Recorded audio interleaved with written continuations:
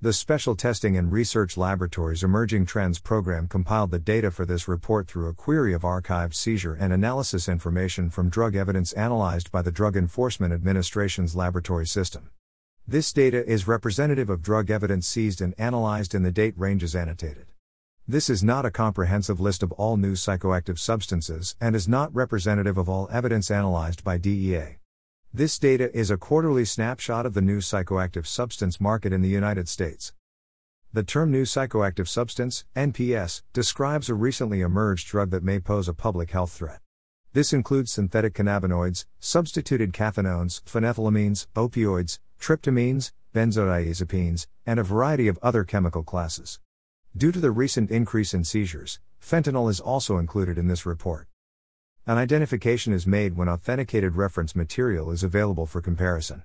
When reference material is not available, the drug evidence is identified as substance unconfirmed. A single unit of drug evidence may have multiple subunits.